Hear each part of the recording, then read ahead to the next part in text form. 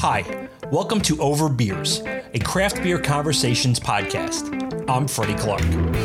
This week, we've got a great interview with Tori Fisher of Backward Flag Brewing Company. They're a veteran-owned brewery focused on quality, community, and education. One of the aspects of the conversation that really impressed me was that they require their taproom professionals to complete Cicerone certified beer server training within 90 days of being hired. Tori is a certified Cicerone herself. A Cicerone is a person who has completed the exam and requirements of the Cicerone Certification Program. It's a course of beer study that's designed to provide the brewing and hospitality industries with demonstrated levels of knowledge in the selection and proper service of fine beer. It was started by Ray Daniels in 2007, and he chose the word Cicerone with a purpose. You see, the word translates to docent, or someone who conducts others through a museum. Where a docent acts as a guide through a museum, gallery, or zoo, a Cicerone guides others through the world of fine beer. The primary certification, Certified Beer Server, requires fairly basic knowledge regarding beer production, popular beer styles, and proper storage and service. The second level, Certified Cicerone, is far more rigorous and delves more deeply into technical and historical aspects, beer styles and their variations, common beer flaws and or flavors, tasting skills, food pairing, and more. The ultimate certification, called Master Cicerone, requires detailed knowledge of many aspects of brewing, as well as a superior understanding of all facets of beer in its varied forms. All levels have written exams, as well as tasting exams and essays. Which brings us back to our interview with Tori. Backward Flag is named after the American flag worn on the right sleeve of American soldiers. It appears backward, with the field of blue and the stars within it on the right side of the patch, rather than the more commonly seen left side. It's from the time when a flag bearer would carry the flag onto the field of battle, and as he moved forward, the flag flew backwards. We sat down in the tap room to talk about her path to beer and opening Backward Flag. You know, I always loved food and beverage, mostly beer. Mm-hmm.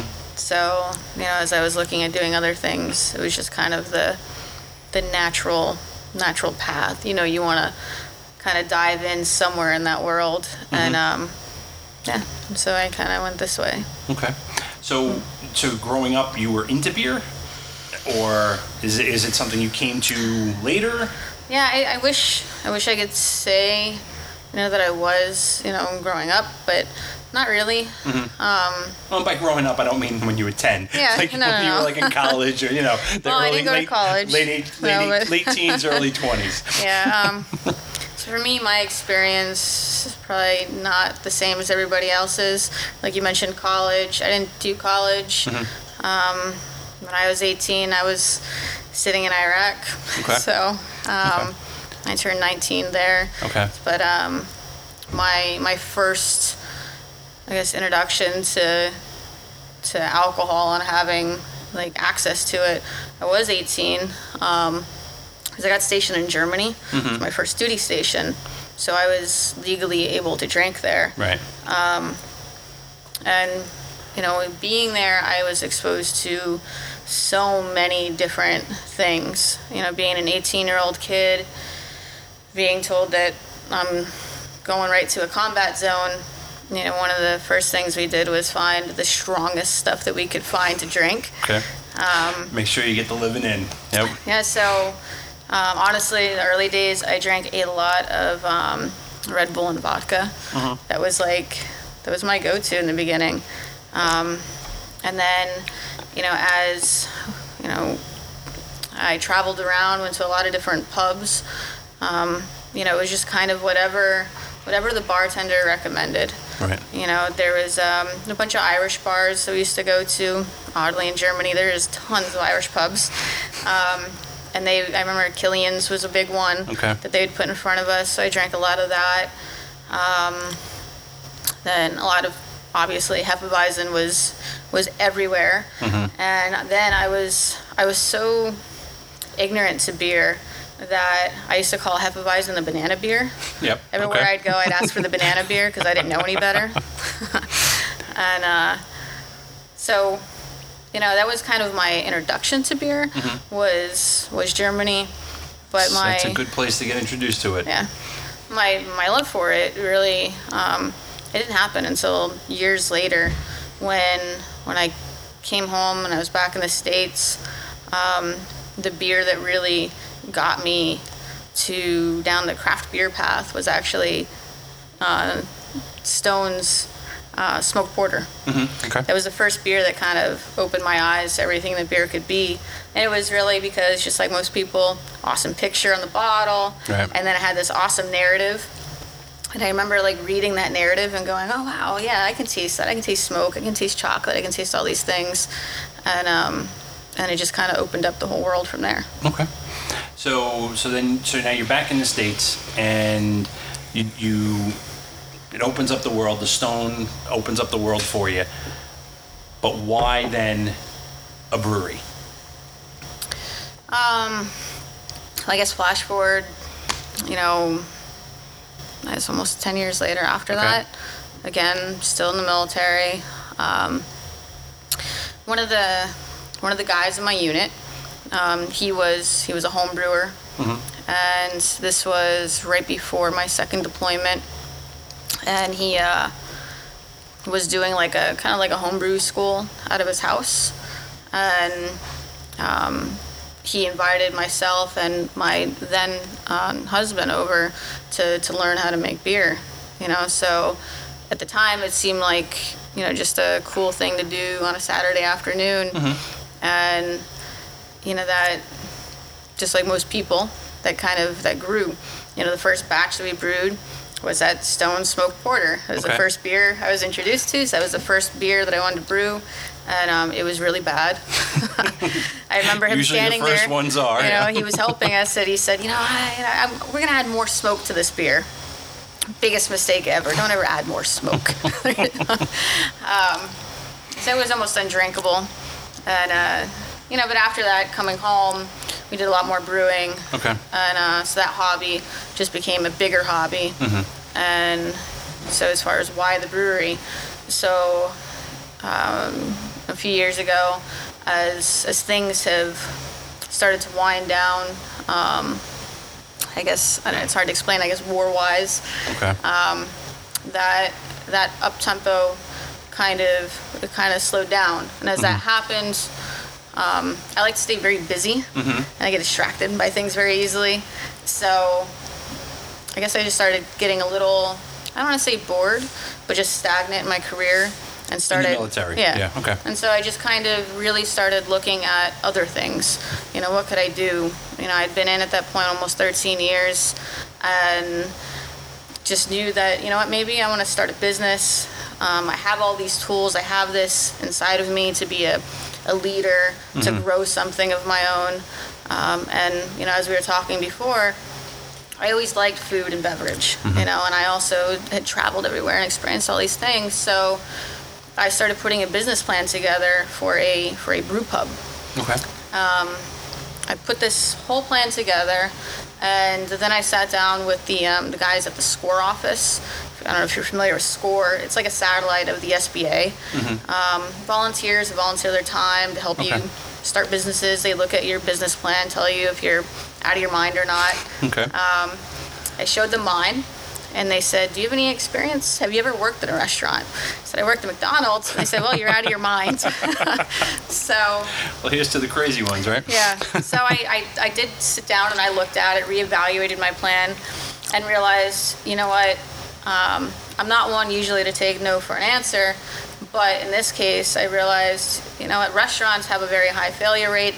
I have zero experience in this space, so I'm going to remove that portion of this plan and just open the brewery. Right. And the biggest thing that I was looking for was the ability to work with, community, be creative, and the brewery was going to give me the ability to do that. Right. So I drove forward with that plan instead. Okay. Well, adding the restaurant part definitely complicates it. Even more than it already is complicated. Oh, absolutely. So it definitely makes a lot of sense. I had a very complicated plan as well. I was going to be, 100% local sourcing, every animal was going to be humane slaughter. I made all those phone calls, talked to all those people, and found out exactly how difficult that really is to do. Right. Okay. Well, maybe down the road. Maybe. Okay. One thing that really struck me about your website was, so you listed out the 3 values of Backward Flag. So tell me about them. Why were those the 3 values? Where did they grow from? Well, it's quality, community, and education. I think they're simple enough that they kind of explain themselves, but the quality, that's just really just saying that that's exactly what it's going to be, that every beer that we put out there, we're putting our name on it. We're saying that this has our approval. It's good to go.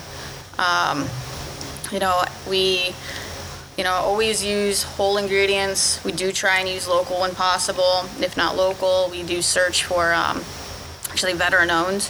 We'll do that a lot. You'll see us in here scraping vanilla beans.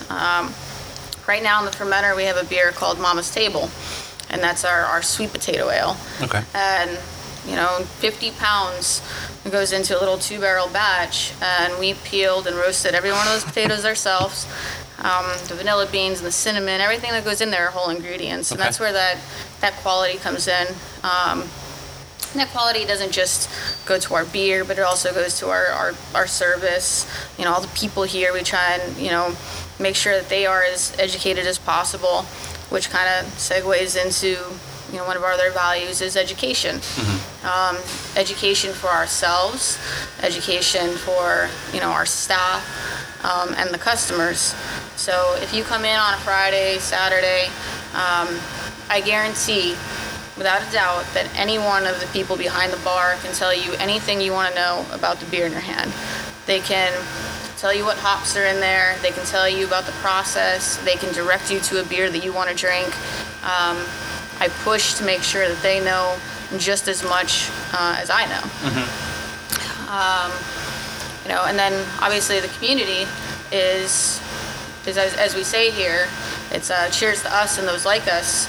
So that community is a community of veterans and firemen and law enforcement and rescue workers, but that also extends to our local community. So everything that we do in some way, we try and tie that to, that community, either giving back to the community that we come from or to our local community. And I think we do that very, very well. Well, I did see on the board there in the behind the bar that you do donate a percentage of the tips. Yeah. And I guess that I'm going to guess that rotates. Yep.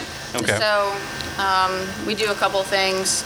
So a portion of all of our profits gets donated to various charities, mostly veteran law enforcement. Okay. But in addition to that, so each month one of the staff members, they pick a charity. And that charity, again, it kind of falls in lines with our, those like us mentality. So it's usually a veteran or law enforcement fire charity.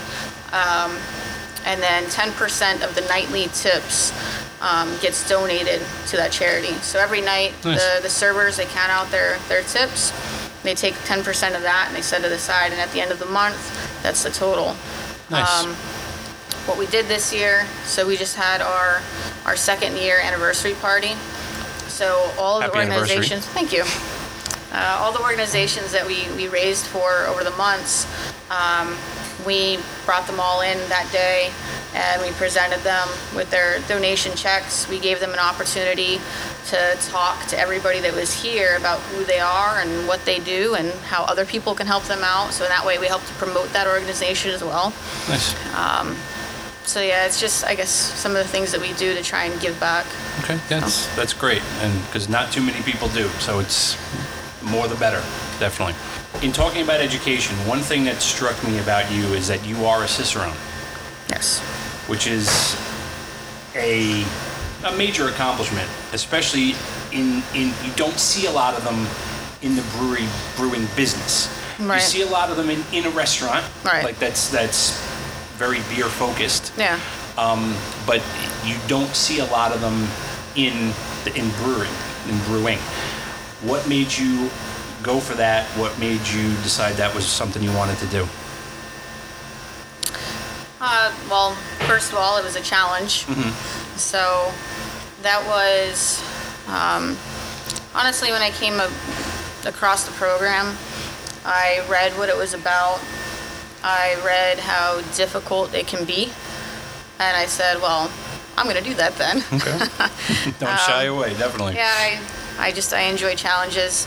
And then, in addition to that, I knew that was going to help me be more proficient in everything that we do here. So through that, I was able to, obtain the ability to be a little more, engaged on the sensory side of things. So kind of gave me the ability to troubleshoot every one of our beers and not just say, oh, this beer doesn't taste good, but more to go and say, okay, this is what's going on with our beer, what caused it, and now trace that all the way back to the actual cause of it, and now we can fix something either on the production side or on the service side. Going through that program gave me the tools to be able to teach my staff. Through my own learning, my own education, I learned ways to teach others, and so now I push that to them as well. There's a lot of reasons. One, it was just fun. I just really enjoy beer, so I wanted to learn as much as I could, and if I'm going to do that, I might as well get some little piece of paper that says that I know stuff. Right, yeah, it's always good. And those were the biggest reasons, was just kind of going back to that quality and education. Right. I thought going through that program would give me the tools to do that, and it did. Yeah, I would definitely say so. I did notice, to your earlier point about the education with the staff, I noticed on the website that you're looking for tap room personnel, and that they need to get their certification as a server within a certain amount of time. Yep. Like just a minute ago, you saw Jeffrey walk in. He is our retail sales manager. He's pretty much in control of everything here in the tap room. And it's about 3 weeks ago, he just got his server certification. When he came in, his beer knowledge was basic, same as most people. But now he finds himself sitting at bars and discussing, IBUs and the different hops that are in each beer, and that's one of those things that I guess in a way I pride myself on, and I'm very proud of my staff. It's a great thing when they walk in and they go, I didn't even realize that I learned all this stuff working here until I was sitting at the bar and somebody asked a question and I answered it. Right. Well, that's a great approach, because, for some reason, like in this day and age, that knowledge of anything, not just beer, but people, like, you go to a big box electronics store. Yeah. You ask a question of the salesperson and they look at you like you just asked them, how to get to the moon, right? Yeah. So no, it's definitely good to have, especially with something that may be as, I don't want to say unknown, but new to people. That they can walk in here, ask a question, and get a real intelligent answer, no matter who's here. Absolutely. It's not just about being able to. There are people out there, and I don't want to be offensive, but there are people out there that are just straight, beer snobs. I don't want to say beer nerd. There's beer snobs, and I see it all the time. People come to the bar and they'll start quizzing my servers. Well, how many IBUs is this? What's the SRM of this? What's this? Right. And honestly, in my opinion, those are bullshit questions. That's just you trying to, create some kind of dominance of, you over the server, thinking that they don't know anything. And you know what? My guys have the tools to deal with that. But in addition to that, they also have the ability to take the new person that is kind of curious about this craft beer thing, and they want to taste around some of these beers, and they want to get to know this stuff. But what they need is somebody that is willing to take the time and guide them. Right. And in order to be a proper guide to that new world, you have to have all of that knowledge, because you're going to need to use that to navigate the best way to present it to this new person. and that's the important part. Yep. The important part is bringing in the new people and making sure that they're comfortable in that space and that they're able to approach every beer the way that you want it presented. Because otherwise they're going to come in, they're going to feel stupid, they're not going to enjoy the beer, and they're going to walk away and say, I'm not going to do that craft beer thing anymore. Or they are going to be, they're going to be here for 2 seconds and get the hell out.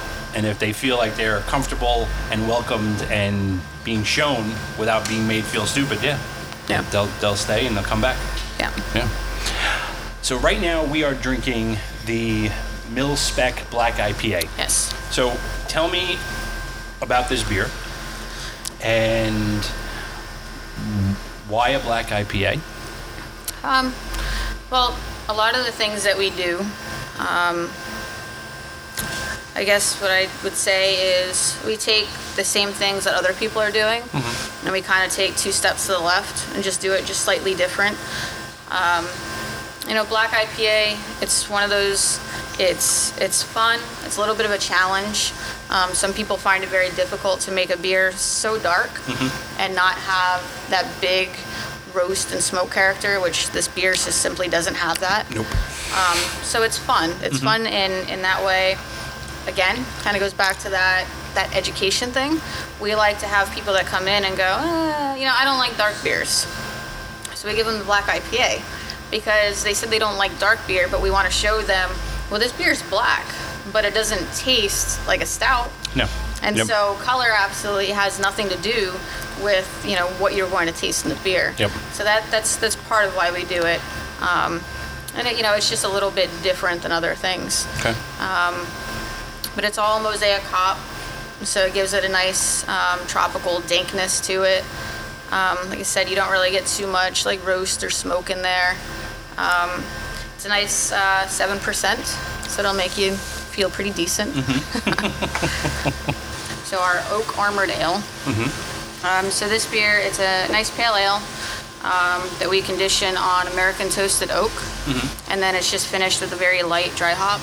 So as far as approachable beers, we do have a blonde, but this one is a really nice beer that it's awesome for a beginner, but it's also something that most people, even with an experienced palate, enjoy too. So this is kind of a big go-to for us when we're trying to do like a crowd pleaser. This is our go-to beer. Okay. Even the name Oak Armored, so that comes from the first unit that I deployed with, which was the 1st Armor Division, which is nicknamed Old Ironsides, which, if you know anything about history, the USS Constitution, and, it was sides of oak, but they couldn't sink the ship. Therefore, Old Ironsides, and that's why we have Oak Armored Ale. Nice. So, yeah. It's got some different flavors in there. Yeah. The oak really shines through. And that's kind of what we were trying to do. It's done with actual toasted oak chips. So you get some of that wood character. You get a little bit of vanilla that comes from that toasted oak, and then there's just a little bit of citrus from the dry hop. Yeah, that's very nice. And that is a good approachable beer. That's it's a really, really big seller for us. I would say that this beer and the Mil-Spec Black IPA that we were drinking earlier, those are kind of our two biggest. When we opened, I never had any intentions of having like a flagship, but I feel like those 2 beers just kind of naturally fell in place as being that. Kind of evolved into it. Yeah. Yeah. So you've got the tap room open on the weekends. How far is your distribution going? So right now, almost all of the beer that we sell is done here in the tap room. Okay. We get very, very busy on the weekends. Quite a few times we've gotten to the point of just simply selling out of beer here. Even though that we are brewing a lot, we brew as fast as we possibly can. As soon as the fermenter opens, Melinda's filling it. And sometimes we just can't keep up. Okay. So we distribute when we can, but it's not very frequently. Okay. So next month we actually have a 10-barrel system coming in, so we'll be expanding, and then after that, you'll start seeing us a lot more places. So you're 2-barrel now? Right now we are a 2-barrel system. 2-barrel system, okay. Yeah. Well, 2 years on a 2-barrel system. That's not bad. Pretty good. Yeah, it's been rugged and exhausting. Yeah, I can only imagine. That's a lot of turning that around. That's a lot. Yeah, but we make it happen. Yeah. So. Okay. All right, next up we have... So the next beer is MRE.